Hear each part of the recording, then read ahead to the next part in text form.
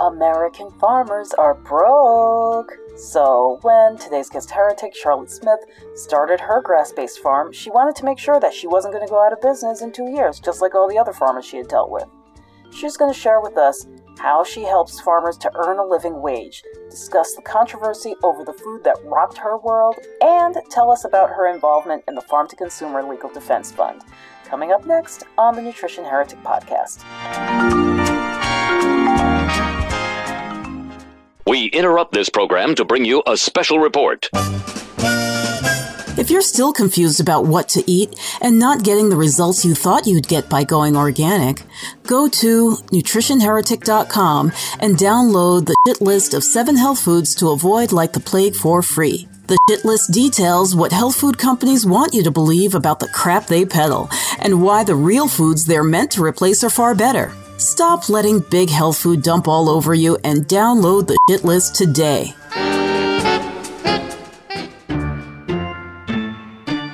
Fat is bad for you. I just pop a pill and I'm fine. Meat is murder. It's time for bad food punishment. It's time for real nourishment. It's time for the Nutrition Heretic. The following program is provided as information only and may not be construed as medical or health advice. It is not intended to diagnose, treat, or cure any disease. No action or inaction should be taken solely on the basis of the information provided here. Please consult with a licensed healthcare professional or doctor on any matter relating to your health and well-being.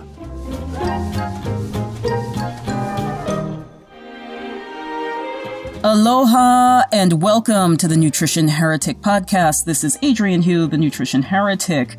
And today in the studio, I'm saying with air quotes, we're going to talk about farming, which we do a lot on this show because when somebody truly is committed to their health, they realize that their farmer is their best friend. One thing that I noticed years ago when my eldest, who's now 13, she was just turning 2, we went to Switzerland. And as I have talked about numerous times on the show, when I travel, I like to travel in a way that I can connect with people because I want to know the food traditions in the places that I go. You know, if you stay in a hotel, you're eating in restaurants all the time. Maybe you stop into a supermarket every once in a while, you know, to buy a bottle of water, but you don't really get the full experience. So this is kind of a little bit of my obsession, but it's also just a way that I get to experience the world in a very tactile way and to visit places and really feel a little bit like a local. So when Daisy was 2, we went to Switzerland and we stayed in this small town in the French-speaking part. I don't even remember the exact name of the town, to be honest. But it was a very small town, and we stayed with a transitional organic farm. The thing that kind of slapped me in the face was that, well, you know, our accommodations were definitely more meager than the people who lived there, but they were installing marble countertops. And the house was beautiful, but you know, they were installing marble. The house was just like a really nice, livable space. From the years that I have spent shopping at farms in Pennsylvania and now in Hawaii, it's abundantly clear that we are not prioritizing our farmers. Our farmers in the U.S., unfortunately, are living below the poverty line a lot of the time.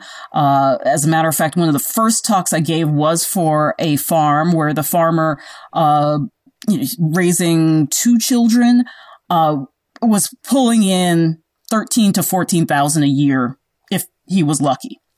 They barely could run electricity in their house. That's how little they were making in Pennsylvania. And these guys weren't even Amish. I mean, the Amish have a whole other thing going with, how much money they can pull in. So, this really stuck out in my head, as one of the injustices in our society. And for that reason, I wanted to, invite our guest heretic this week, Charlotte Smith. She is from 3 Cow Marketing and Champoeg Creamery. and where are you based exactly? In Oregon, correct? Sure. I'm in St. Paul, Oregon, which is about 30 minutes south of Portland. Oh, okay. All right. Yeah. So if you're in the Portland area, please stop by her creamery. I can't even say it twice, and I speak French. I don't know. Shampooing. I think I want to say shampooing, which is what they call shampoo. So, right. Yeah. So, tell us a little bit, about, let's, since I led in with marketing, tell us about 3 Cow Marketing and what you do there. Sure. Well, 3 Cow Marketing started out of kind of what you talked about in your intro, that, I think the current statistic is 2,000 farmers go out of business in America every single week. And 80% of farmers are out of business within the first 2 years, and only 2% of farmers make it to the 5-year point. And I've been in business 7 years, and part of that, I think, is directly related to the fact that I've been self-employed for 25 years. And so I brought my marketing things I already understood, and my background is in communications.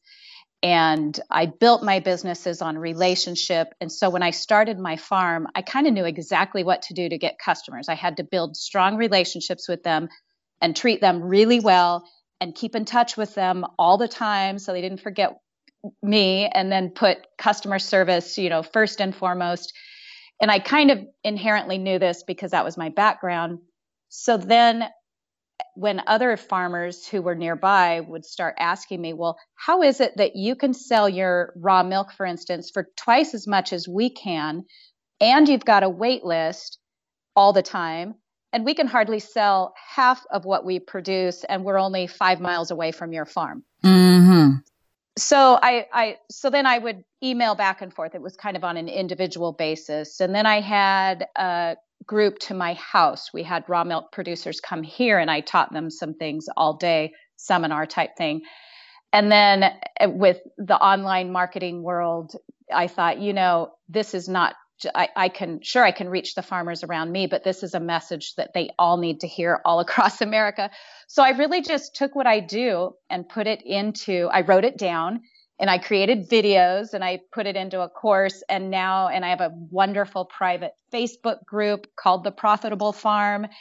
And I am trying to change the mindset among farmers. The rest of the public will follow suit if farmers hold themselves in higher esteem. And if they feel, so many of them feel like it's okay to live at the poverty level, and they think, well, we're a farmer, so therefore we shouldn't be able to afford to send our kid to college. Or they take pride that they drive a 20-year-old car that leaves them stranded on the side of the road, because that's kind of what our society has taught them. And since I came from a different world, it's like, no, nobody, I mean, why is it that my children should not have the right to go to, the college of their choice? Yes.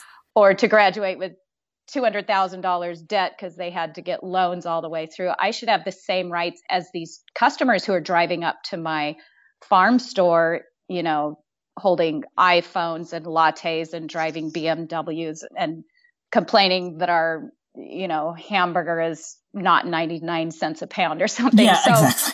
Yeah. So that's kind of where it started, was to change, I have this bigger dream, and to kind of work towards that big dream my dream is that we will have small farmers scattered all across America, serving the 200 or 300 families that each small farm serves.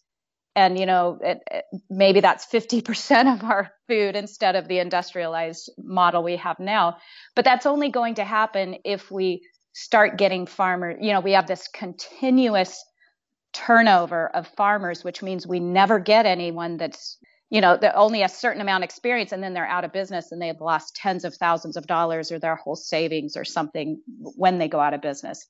So we have this constant influx of newbies who aren't quite sure what they're doing. Absolutely. And this is a huge issue in the marketing world online, is that there are the gurus who believe they can train anybody in any industry. yes, there are some basics, as you know, as a marketing person, there are some basics that are universal. But no one who really understands the struggle of people who are very industry specific, particularly in these industries where we are supposed to be considered so selfless, right? I know that as a nutritionist, people don't want to pay me I had to go to school to get the education, but it's just your knowledge. Why are you charging for that? They don't see it. They don't see it as a tangible thing. They don't begrudge their doctor who, they will go to every week and attest that they are not getting better with their doctor. But wait a minute, you're supposed to help me do it for free. Somehow the guy who makes you sick, you gotta pay. The person who can make you better should do it for free, right? Right. You see the same thing in the food industry that exactly. Why do you charge for milk? You're milking the cow anyway. Can't you just help out your neighbors and give it away? Like, oh, you have no idea. Right, exactly. It's like, really? Yeah. You want to walk a day in my shoes?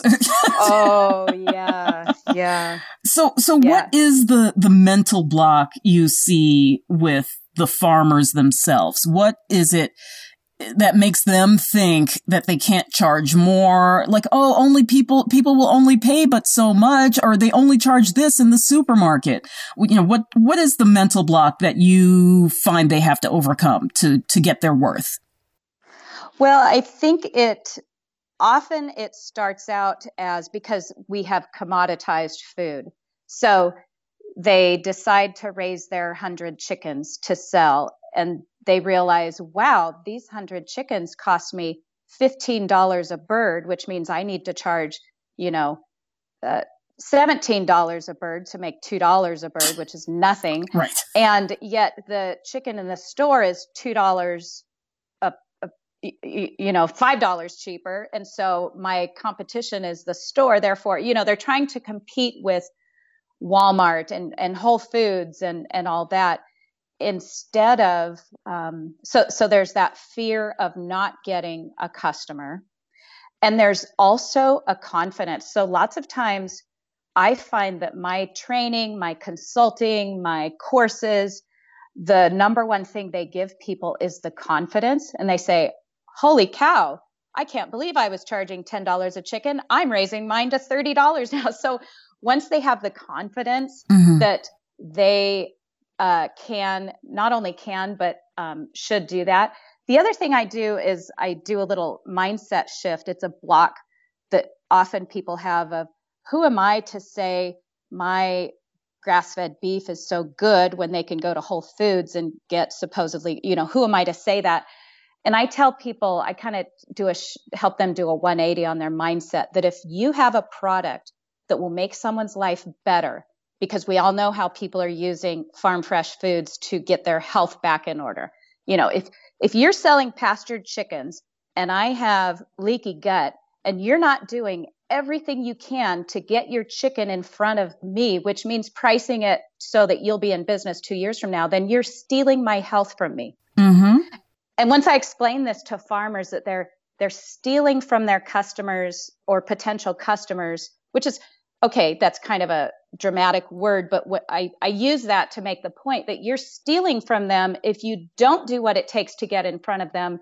And what that does is it makes them look at it like now they're obligated to price their products sustainably so that they will be in business 1 and 2 and 5 years down the road, because otherwise they leave all these families hanging that were relying on, say, raw milk. A lot of people use raw milk to heal their kids' eczema, allergies, and asthma.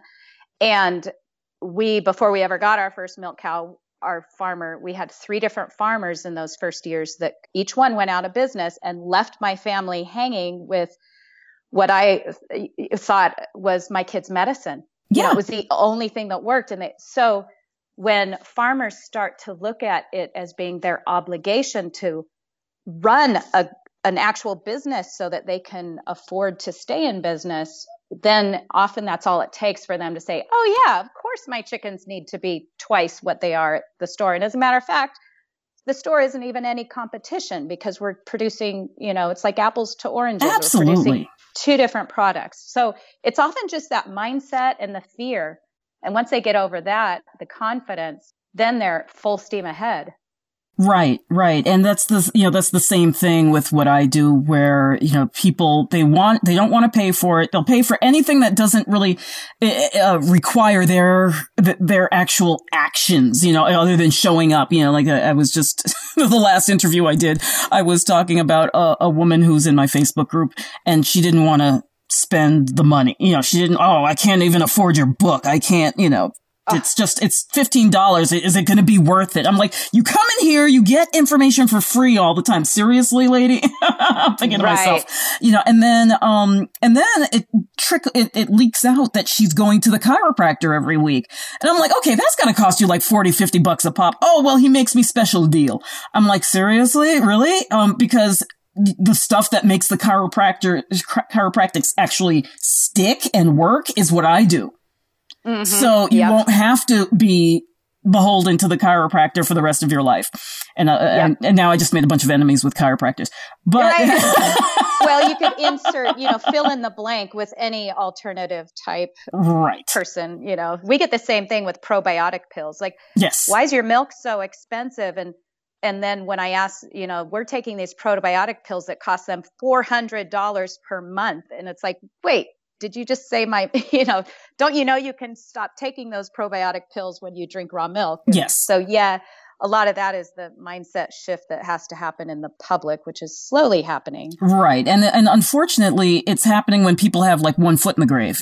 Well, that's it. This whole idea of you and me both, could be preventative healthcare industry, but they don't. They wait until they have the heart attack and then they come to you and me both and say, okay, I'm ready. But, that's the thing is that the warning signs are always there. But they always say, oh, no, that's not it. Oh, no, it couldn't be. No, it runs in the family, blah, blah. Every excuse they can come up with to not just take control. And one of the most infuriating things with me is when you talk to people about their health and they say, oh, well, it can't be helped. It's just in the family or whatever their excuse is. The classic one is that the government wouldn't let it happen if it wasn't good, right? So wait a minute. Yeah, you mean the same like electoral college that we don't trust? The same people who take the tax money and you don't trust what they do with the taxes, starting new wars. These same people on every other level, you don't trust them. But what is most personal to your family, to your body, they know better. Yeah, the good old food pyramid. Oh, don't even get me started on that crap. Right. We could go on for hours if we talk about food pyramid or boxes or steps, whatever the heck they're doing these days. So and it's just this vicious cycle. So, there's a lot of denial out there about what fuels our bodies. And the role of food, because we've dumbed it down to this caloric value, which we are finding out more and more is a little bit of a red herring. Because it doesn't talk about absorption rates. It doesn't talk, about, fiber. We push this whole fiber thing. And it's like, well, you ever stop to think that maybe sometimes if you eat too much fiber, it might push the food out before you could actually use it? Like, your body even gets a chance to do that. But your 3Cal Marketing, you specifically are more tailored towards females, correct?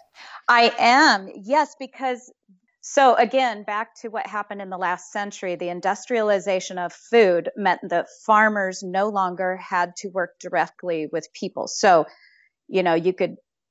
a lot of farmers hate people, and that was fine because they sell to the big canneries and the processors. But now that we're having this movement back to direct to consumer, farm to table, somebody's got to sell that food. And if you're a grumpy old farmer, which a lot of them can be, a man or woman, but you're not going to have a happy customer base that is loyal to you. So women are so natural at building and maintaining deep relationships. Gotcha. And that's what it's going to take.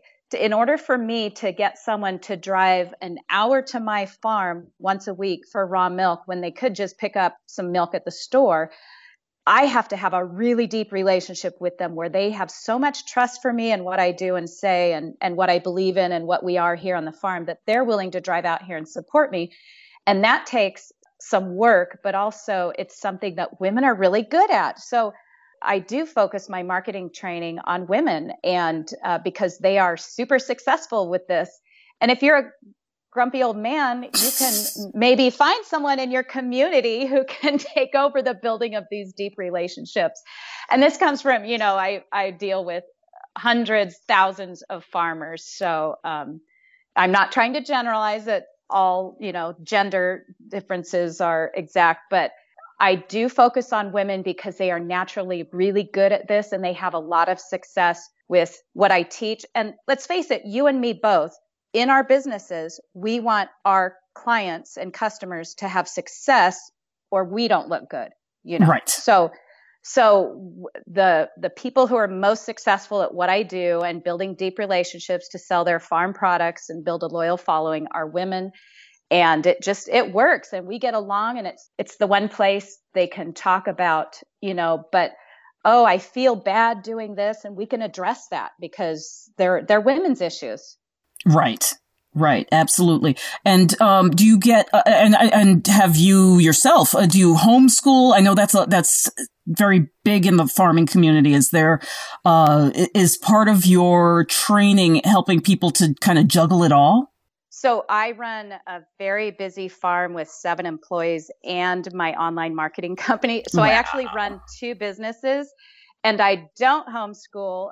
I'm very busy. I work very, very long days and I have a personal assistant and a virtual assistant. Nice. And so I know where my strengths are and it would not be homeschooling my children. Mm-hmm. However, my children can teach you how to milk a cow from start to finish and the proper sanitation procedures, and the biology behind it. So they're getting it. They get this education from working with me on the farm. But no, they go off. Well, 2 of my kids are out of the house. I only have 1 at home now. Okay.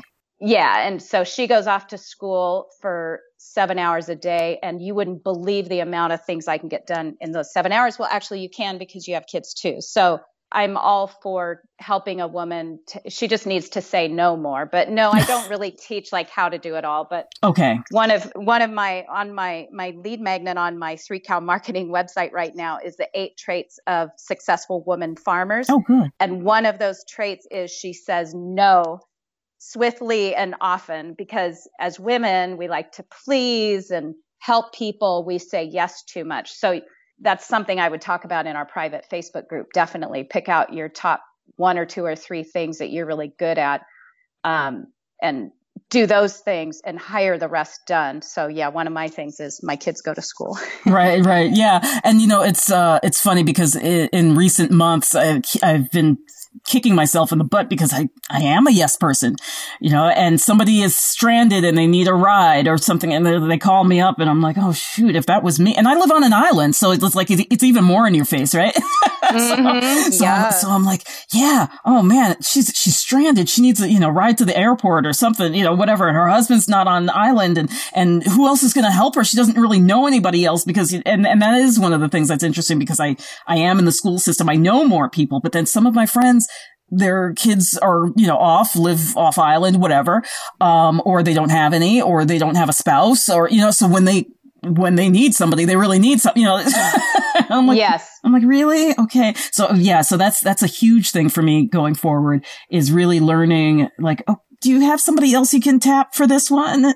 Cause right. I've got to get my done today. And how to say no and how to be okay if someone, is going to grouch at you behind your back. Well, it's okay because your obligation is to your children and your family first. And if you don't have time for them because you're picking up someone else's kid, then they suffer. So right. Yeah. It is definitely a balancing act and it's, something we have to get more comfortable with.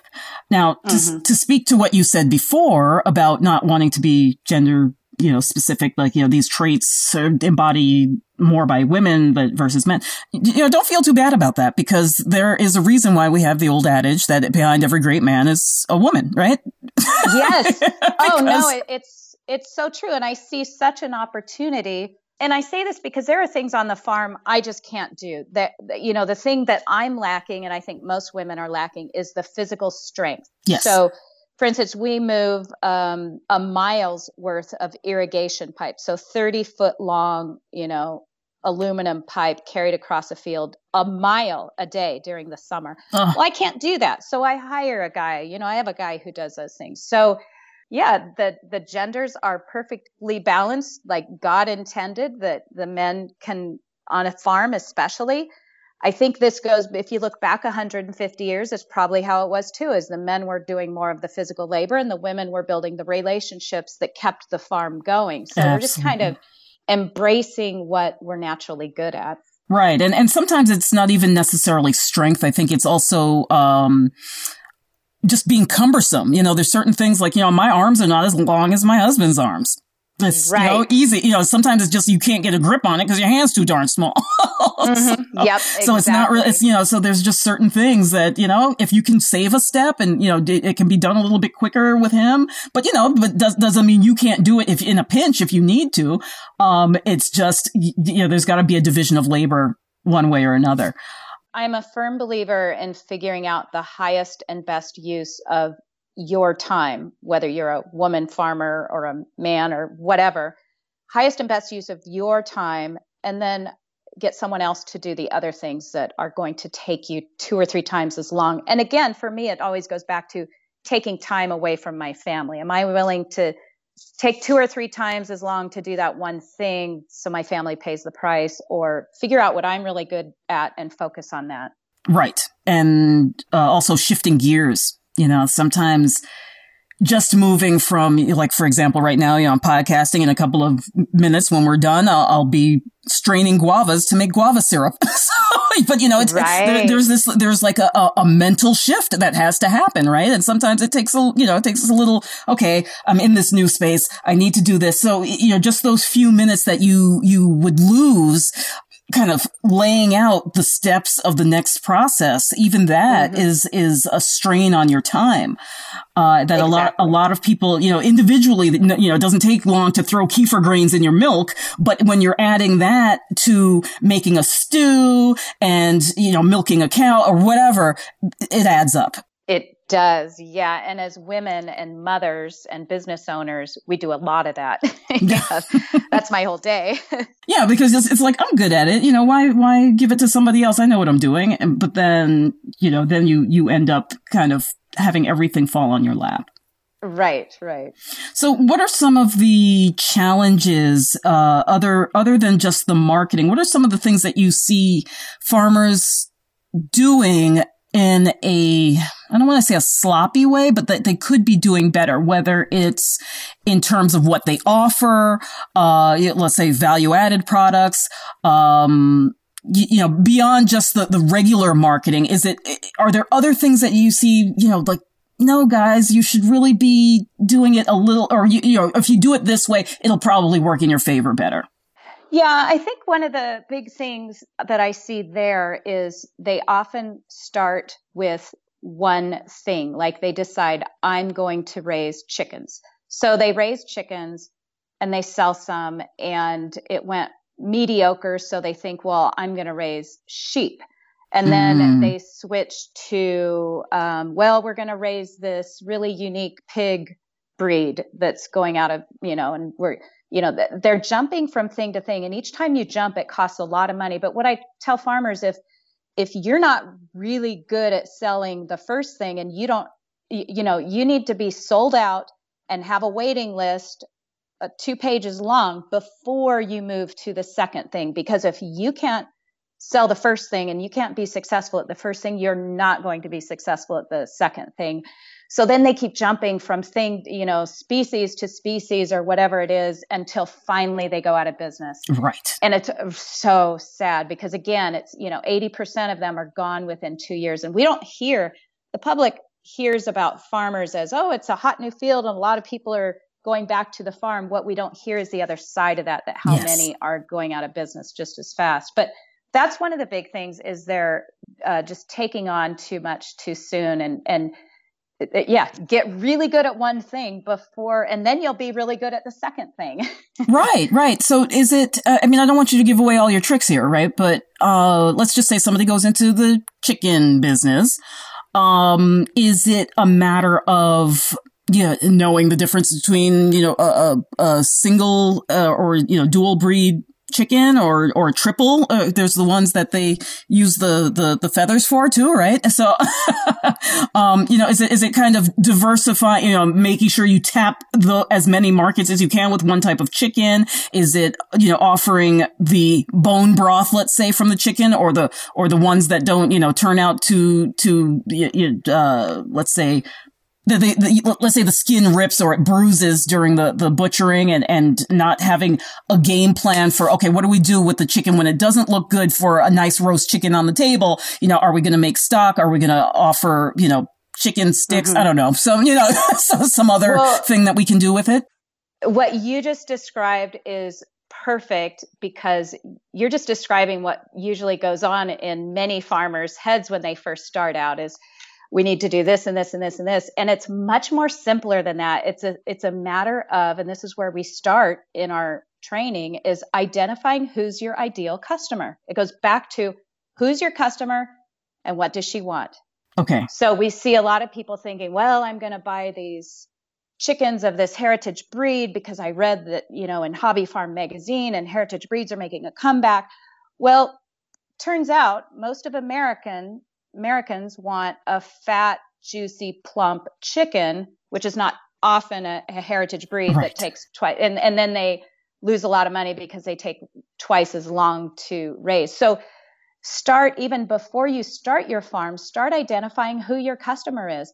And the other problem that often farmers make or have is they think, well, my customer should want these things versus what their customer really wants. So my customer should want to preserve a heritage breed of hog and therefore should want to buy this specific breed that costs twice as much. And they should want that. So therefore, I'm going to raise that.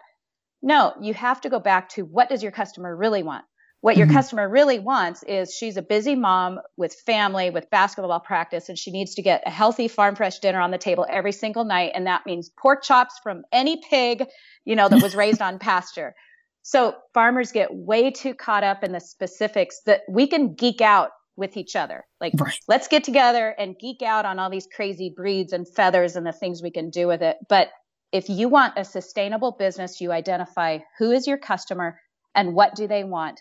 And 99% of them want a fat, juicy, plump chicken on the table for dinner. And that's it. Very important. Go ahead. No, sorry. I didn't want to cut you off, but you remind me of when I first started shopping in Lancaster County, Pennsylvania. And, I'm identifying these different farmers. And I had this one farm, that he raised, I don't know what kind of, I don't know, it was a black Australorp or whatever, but he had this little black chicken. And it was the most delicious chicken ever. But yes, they were smaller. I don't think they took a crazy amount of time to get to weight or, at least wait for that particular chicken. But they were smaller and the meat was darker. It had a little layer of yellow fat. I can taste it right now. And so I introduced the farmer to a friend of mine.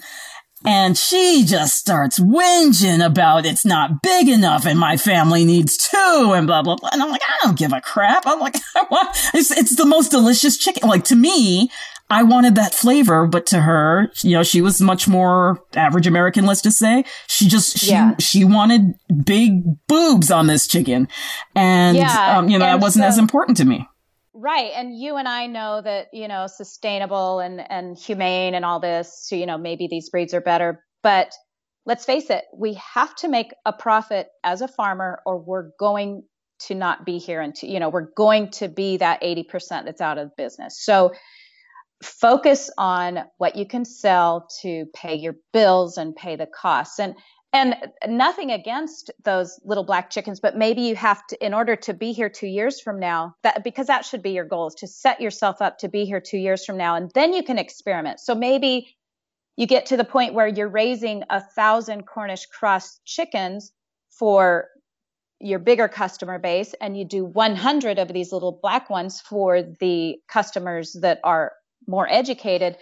And also, when you continue building your loyal, again, back to the woman farmer who's building these very loyal, deep relationships with people, you're going to educate them over time. So they may start out wanting the Cornish cross, but a year from now, they're going to want the more gamey chicken that ran across the field that is a little bit tougher, but they know the nutrition is better. But they don't start out that way. You are, as a farm owner, it's your responsibility to educate them and get them there, but you're starting out with kindergartners. Yes. So you can't, so you need to do what's going to be sustainable for you and keep you in business, and then start experimenting with the fancier breeds, whatever it might be. Right. And actually this is, it's cool to hear you say this, because the person I just interviewed, prior to you, she has, fibromyalgia and this crazy skin disorder that I've never heard of. And, just you name it, she has it. Right. So with my input, she starts going to farmers markets, and one of the things she says in the interview is that she didn't realize the relationships that you build with the farmers. And so when she goes to, make her bone broth, she talks to the farmer, and he's like, no, this is the cut that you want for this. You want the knuckle with the sinewy skin and all that good stuff that's going to give you more collagen. And this is what's going to help heal you. And she was floored that she could get feedback like that, and instructions and ideas, and understand even more through the farmer. So yeah, the farmer is definitely part of your education, and is going to, be your partner in this whole thing. Goodness, yes. And no doctor ever told her how to do that. Oh, God, no. Yeah. Yeah. So the thing that we then develop as farmers, now that we've been in business for 7 years, is we have 7 years of customer healing stories or testimonials about how it changed their life, whatever it might be, that people come in our store. They often find us for health reasons because they've been going to a traditional doctor for years, and that for whatever it might be. And the doctor finally says, I'm sorry, I can't help you, or you're going to be on this medication the rest of their life. So they start Googling and taking it into their own hands.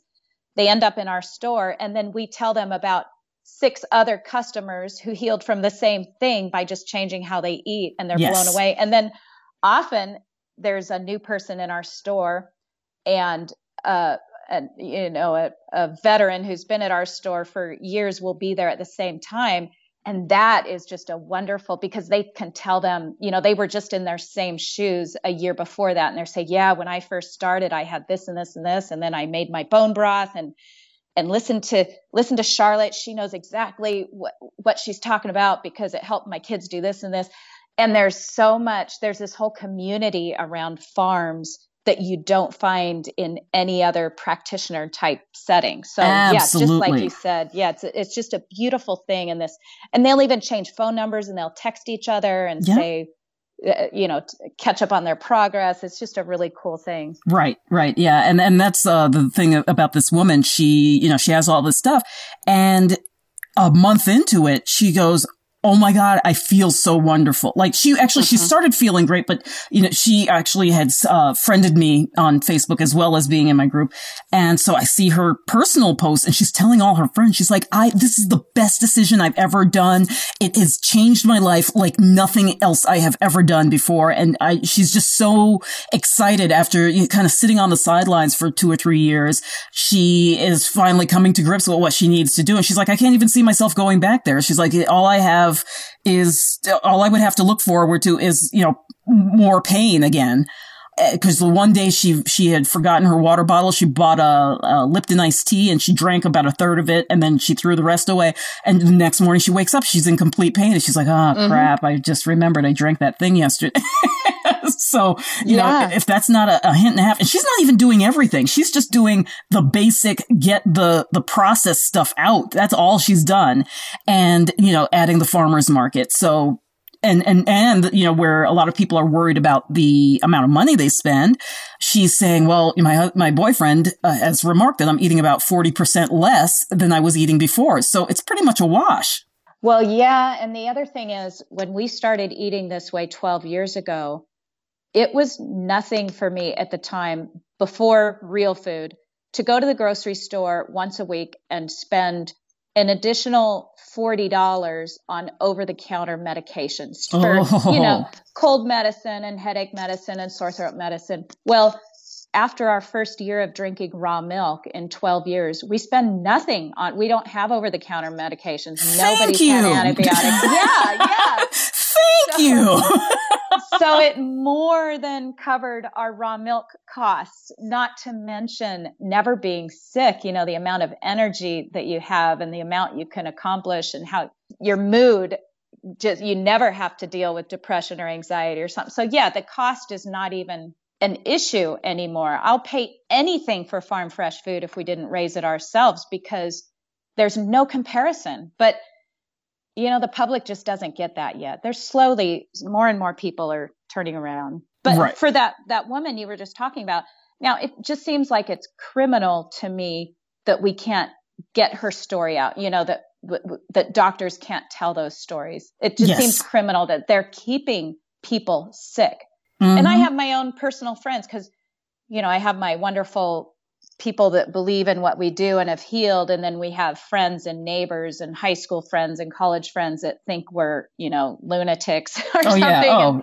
And they're sick and they're taking all their medications, and they would never dream of trying bone broth or farm fresh eggs to heal. And it just seems criminal to me that doctors aren't telling them that, you know, stop your medications and start your bone broth and you'll be fine. But then again, of course, their salaries are paid by these pharmaceutical companies and things. So that, you know, it's a real big shift has to happen. But it's sad that only a few people are in the know in America. Right. Yeah. And actually, you're reminding me that a friend of mine was telling me, I believe it was in the book, Think and Grow Rich. If I don't know if you've ever read that, but I think that's the book that she was saying, which I had read a long time ago, and I just don't remember this. But yeah, there's apparently a passage about how, you know, the pharmaceutical industry got started purposely to get, you know, people scared, basically, of handling anything themselves. And just knowing that they have the resources at their fingertips. You've got to go to this, you know, faceless entity to get everything fixed.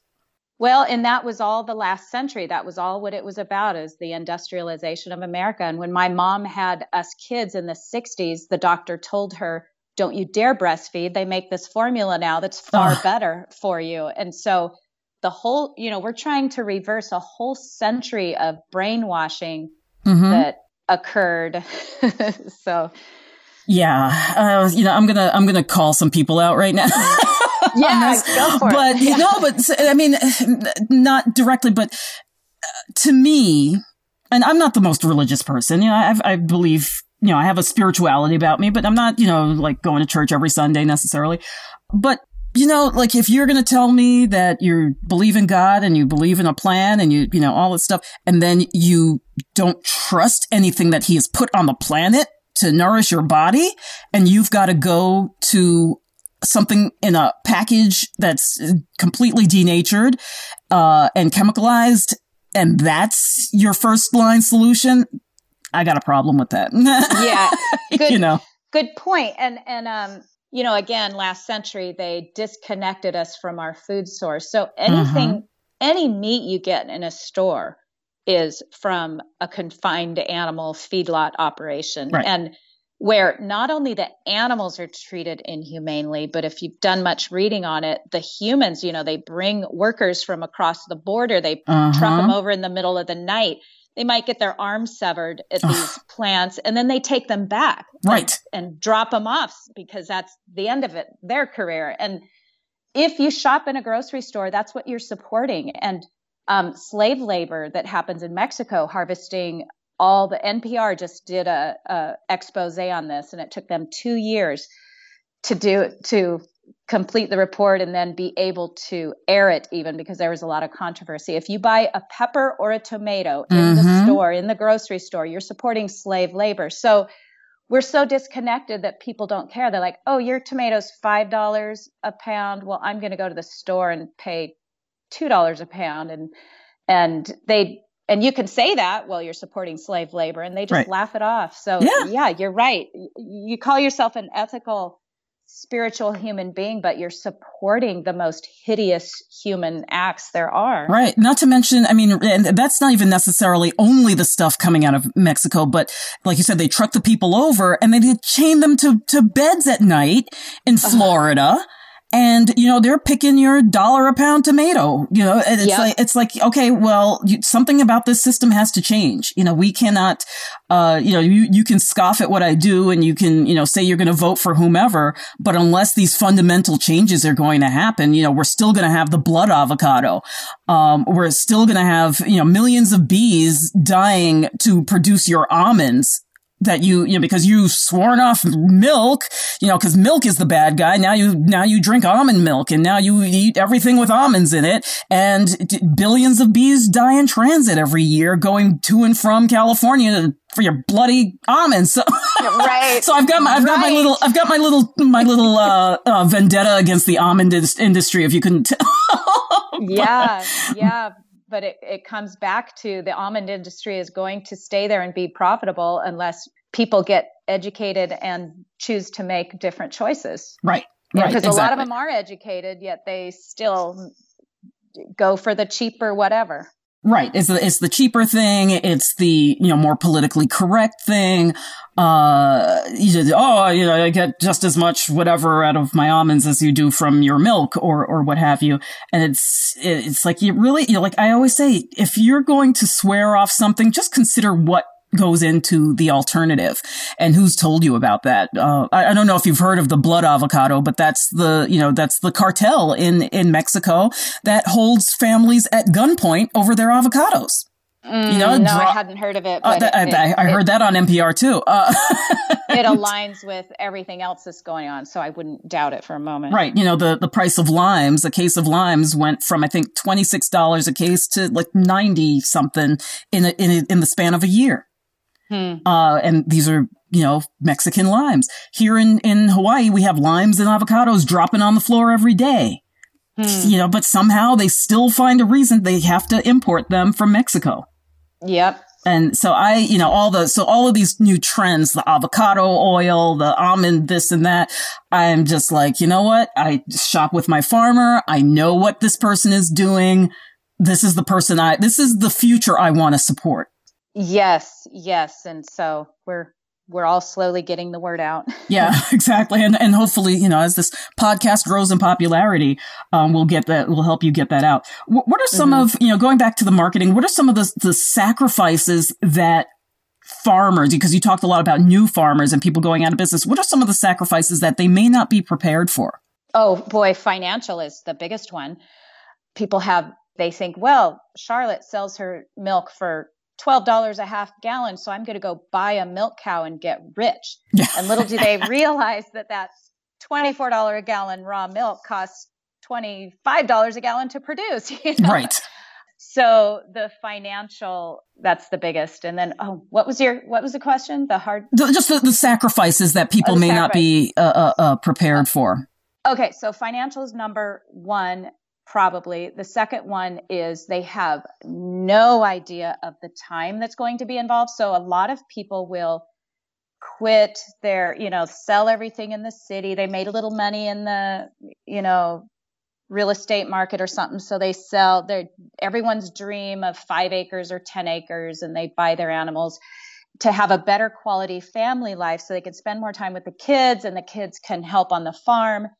And then they're working 18-hour days. They're up in the middle of the night. The husband and wife never see each other. They try to drag the kids out of bed and demand they collect eggs, but the kids, you know, it's like, what? Slave labor? Yeah, my kids begged me for chickens, and we finally got them, and they're like, what do you mean I have to get up and feed them? Right, every single day, yeah. So all of a sudden they realize they are never seeing their family. And especially I'm really, really involved in the raw milk business. That's a big part of our business in the raw milk world in general. And so often people will think, oh, a dairy cow, little house on the prairie, have the milk cow in the backyard. Well, milking a dairy cow, raw milk dairy, and we're limited by law to 3 cows. So a very small raw milk dairy is the worst kind of farm life you can have, because milking happens at breakfast time and dinner time, 7 days a week, 365 days a year.